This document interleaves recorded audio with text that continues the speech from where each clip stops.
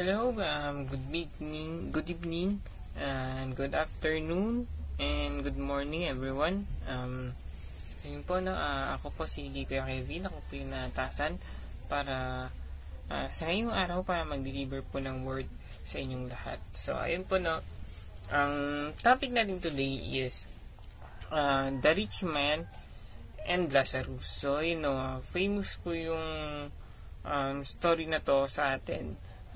Sa mga hindi pa po nakakalam ng story, yung verse po ay verse po ng story ay nasa Luke 16 verse 19 to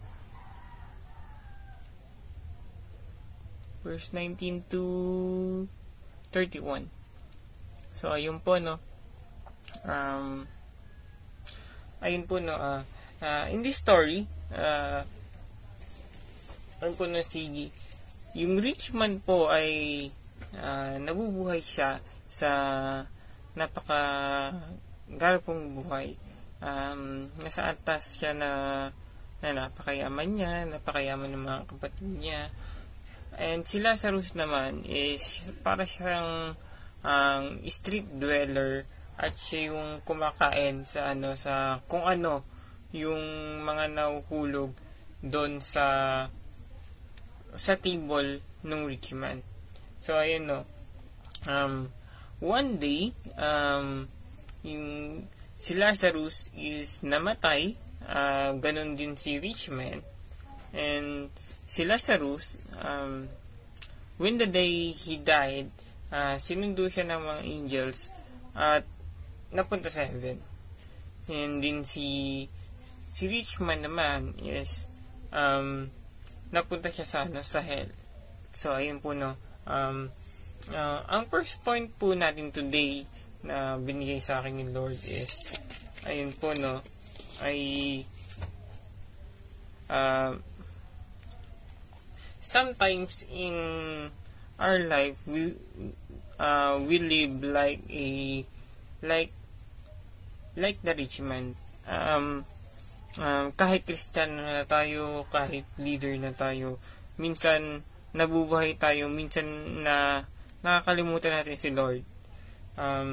Hindi naman totally nakakalimutan, or minsan nadidisregard natin yung mga plans ni Lord sa atin. So ayun, no, tulad nung rich man. So ayun, no, binigyan ka ng blessing ni Lord, pinagpapala ka niya sa lahat ng bagay, pero sometimes we forgot to something, na andyan si Lord para sa iyo. Minsan nakakalimutan natin, ay nandiyan pala si Lord. Kahit nakakalimutan tayo, hindi niya tayo iniiwan.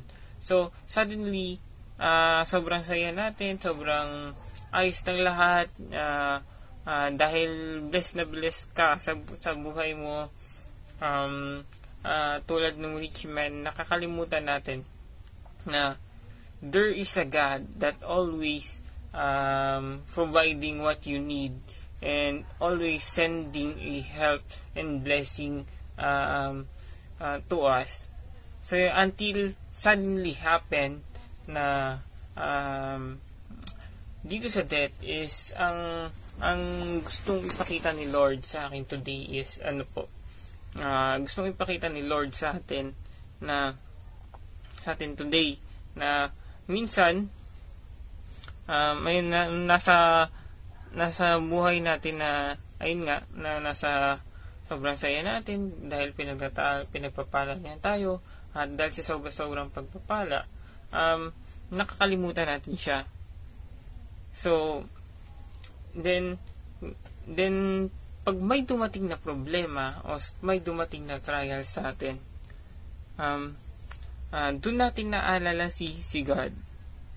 Doon lang natin siya naalala, kasi may problema dumating, which is ang gusto ni Lord is sa kasayahan, sa kalungkutan,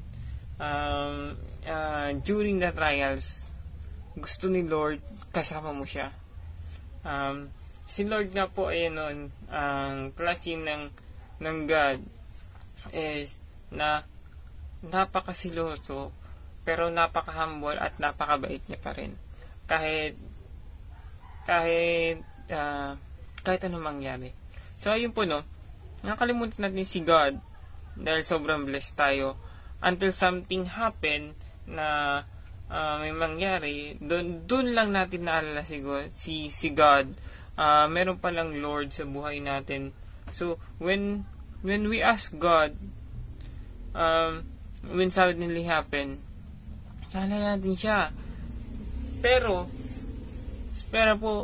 pag naalala natin siya, minsan, dinadrive pa rin natin sa sarili natin pag may nangyaring problema, gusto pa din natin.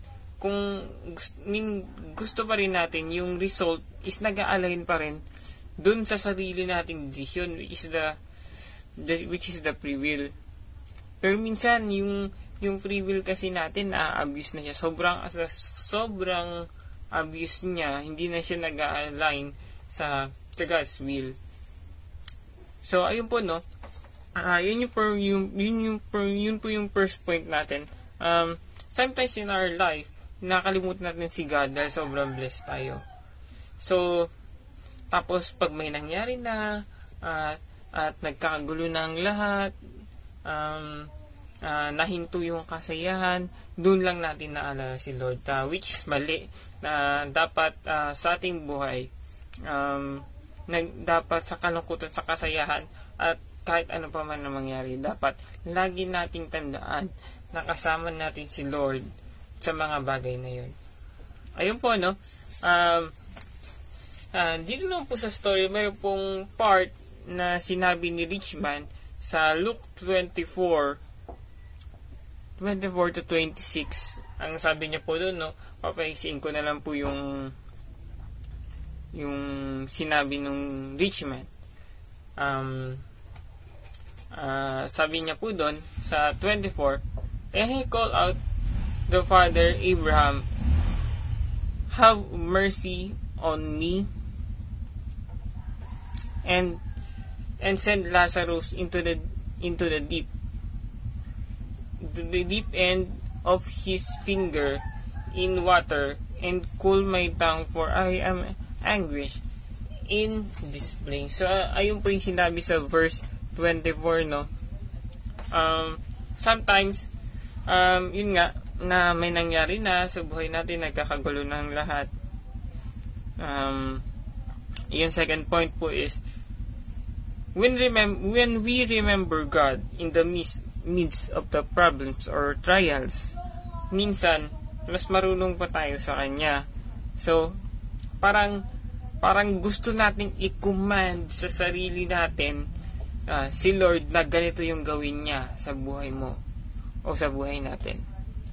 Dapat ganito yung in-expect mong result sa Kanya.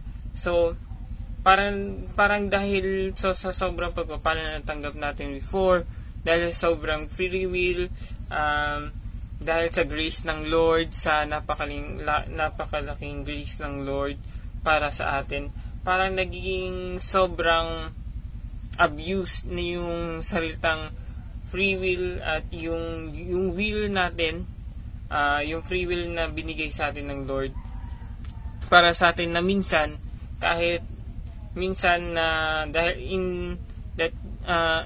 in the midst of the trials, minsan gusto natin kung ano yung resulta na nasa isip natin, gusto natin na parang gusto mong ibigay o gusto mong i-order sa Lord, sa sarili mo, na dapat ganito yung mangyari, dapat ganyan.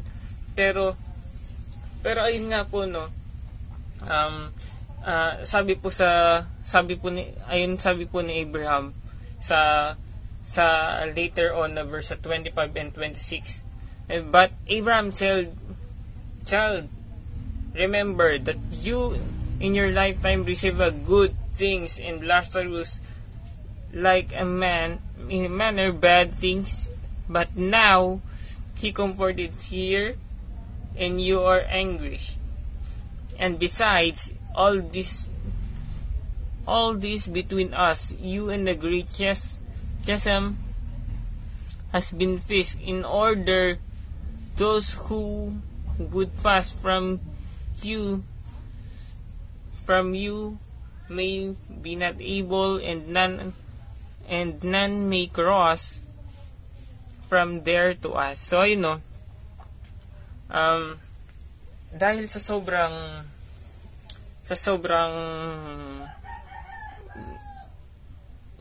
abuse natin sa free will, dahil sobrang minsan ginugusto natin na yung bagay na pag may problema tayo, kung ano yung gusto mong result, yun agad yung gusto mong mangyari. Pero pero tulad ng sinabi ni Abraham, si God nagsiset siya ng boundaries. So yun nga, yung rich man na yun is nasa hell, and si Lazarus is nasa heaven. So gusto nung rich guy na pumunta si Lazarus sa kanya at i-cool yung tank niya ng drop of water. So sabi nga ni Abraham, which is merong boundaries dun sa pagitan nila at imposibleng mangyari na si Lazarus ay bumaba at kung sino man po yung nandoon ay umakyat. So, at dun po pinakita din na si Lazarus ay naghihirap before, at ngayon kino-comfort siya ni Lord in the heaven. So pinapakita din dito sa verse na to, when we are pag nahihirapan tayo, in the end of the day na hindi man natin alam kung ano yung resulta, in the end of the day, after the problem, basta maggulang tayo sa will niya, sa God's will, kulang tayo sa God's will, in the end of the day, makikita at makikita natin, God will always comfort us in the midst of the trials, at maintindihan natin kung ano man nangyayari sa mga bagay-bagay pagkatapos na ang lahat. At sila na po yung magtuturo, ay si God na yung magtuturo, si God na yung bahala sa lahat pagkatapos ng mga bagay na nangyari sa buhay natin. Sa rich man naman is yung side ng problema na yun, na gusto niyang i-command si Abraham, gusto niyang parang sa hindi niya naman gustong i-command si Abraham, parang sa atin, kahit Kristiyano ka na, minsan gusto mong mangyari kung gusto mong minsan napapangunahan natin si Lord, at kung ano yung gusto natin mangyari, yun yung gusto natin mangyari. So which yung pinapaalala sa atin ni Lord this evening na there is bukod sa free will, there is a God's will, at dapat magtiwala tayo sa Kanya kung ano man yung plano niya sa buhay natin. At panigurado, hindi kayo iwan ni Lord, at siya ang bahala parati para sa iyo. Ayun po, kasi minsan sobrang laya natin dahil sa grace ng Lord at sa free will, nakakalimutan natin na overlook natin yung authority ni Lord, at minsan yung gusto natin, yun yung gusto nating mangyari, at nakakalimutan natin na there is a humble and always God that's always giving rules and authority to what He plans to us. So ayun po, sa mga later verses, the rich man sa 27 to 31, sa ating pong third point,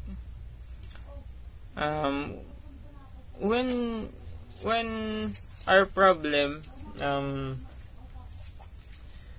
na nakikita na natin kung ano yung God's will, ano yung free will, nakikita na natin yung tama at mali natin, minsan pinupursue pa rin natin si Lord na, Lord, parang ganito kasi nangyari. Si Lord, nagbibigay ng solution, pinapakita ni Lord kung ano yung mga dapat mong gawin. Minsan, alam natin na mali tayo, pero hindi para natin tinatanggap sa sarili natin yun. So, ayun na, tulad nung rich man, later on, gusto niyang masave yung mga kapatid niya. So, in his own capability, ang gusto niya mangyari is isend siya ni Abraham dun sa mga kapatid niya para magrepent yung mga kapatid niya, which is sinagot nga ni Abraham. There is the word, they have a word from the prophets and Moses. So ayun, no, dito naman sa generation natin, there is a lot a woman and man of God na sinesend sa atin si Lord minsan para gumising tayo sa mga pagkakamali natin, para ma-save tayo sa mga possibility man mangyari. Pero minsan napaka hard-headed talaga natin, hindi tayo nagre-repent sa Lord. At dahil minsan o kadalasan sinusunod natin yung sarili natin at hindi natin nasusunod si Lord. Tayo yung nagkakaproblema. Problema in the end of the day, nagiging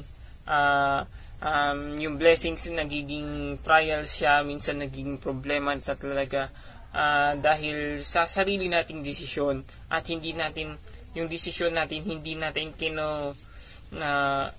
sinasama si Lord, hindi natin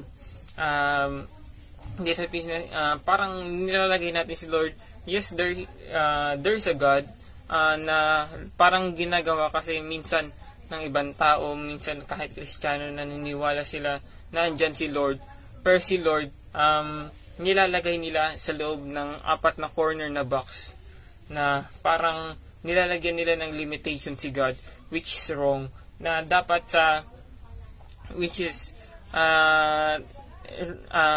lagi natin natatandaan na si God is limitless. Wag natin siya ilalagay sa loob ng box o sa ating psychological thinking na ilagay natin sa loob ng box na meron siyang limitations. Kasi minsan naisip kasi natin, dapat ganito yung mangyari, ganon, kung ano man ang nangyari sa atin. Gusto natin isolve yung problema natin sa sarili nating kakayahan, which is wrong. Dapat kung ano yung problema mo, which is hindi mo siya masasolve in your own way.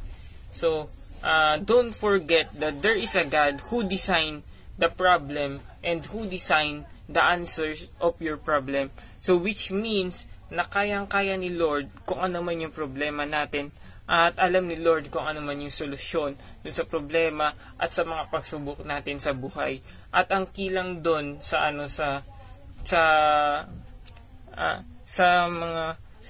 solution sa problems natin and trials natin is si Jesus.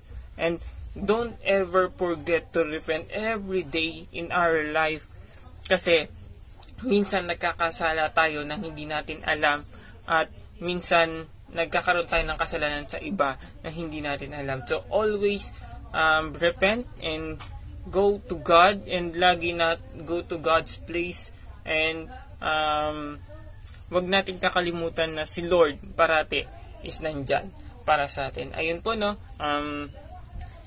yun po ang points ko po today. Sana po ay naintindihan po natin lahat, at tumingo po ito sa ating pinakamatabang parte ng ating puso. No? Let's close this session for today with a prayer. Let's pray po. Good evening, Lord. We ask today, O Lord, kung anong po yung mga na-receive naming salita sa inyo, O Lord. At nawa po, O Lord, ito po ay magsimling buto sa aming puso at isipan, O Lord, na tumubo at lumago po sa amin, O Lord. Lord, we ask po, O Lord, for protection for our families, for the church members, for the pastors, O Lord, to the whole Christian community, O Lord, in the Philippines, O Lord, kundi po sa buong mundo, O Lord, na lalong-lalo na po sa mga persecuted churches po, O Lord, kayo po ang tumulong sa kanila, sa mga ministers, O Lord, sa mga ministers namin, O Lord, all over the world, O Lord, kayo po mag-send sa amin ng financial breakthrough, O Lord, sa lahat po ng mga nangangailangan, O Lord, at sa may mga sakit, O Lord, healing po, O Lord, breakthrough po, O Lord, sa mga curse, O Lord, and I pray, O Lord, for your guidance and protection, O Lord, wherever we go, O Lord. This our prayer, O Lord, in Jesus' mighty name, O Lord. Amen. Ayun po, no? Thank you, and thank you po sa ating lahat, and good evening. Have a blessed holiday and advance Merry Christmas. Thank you.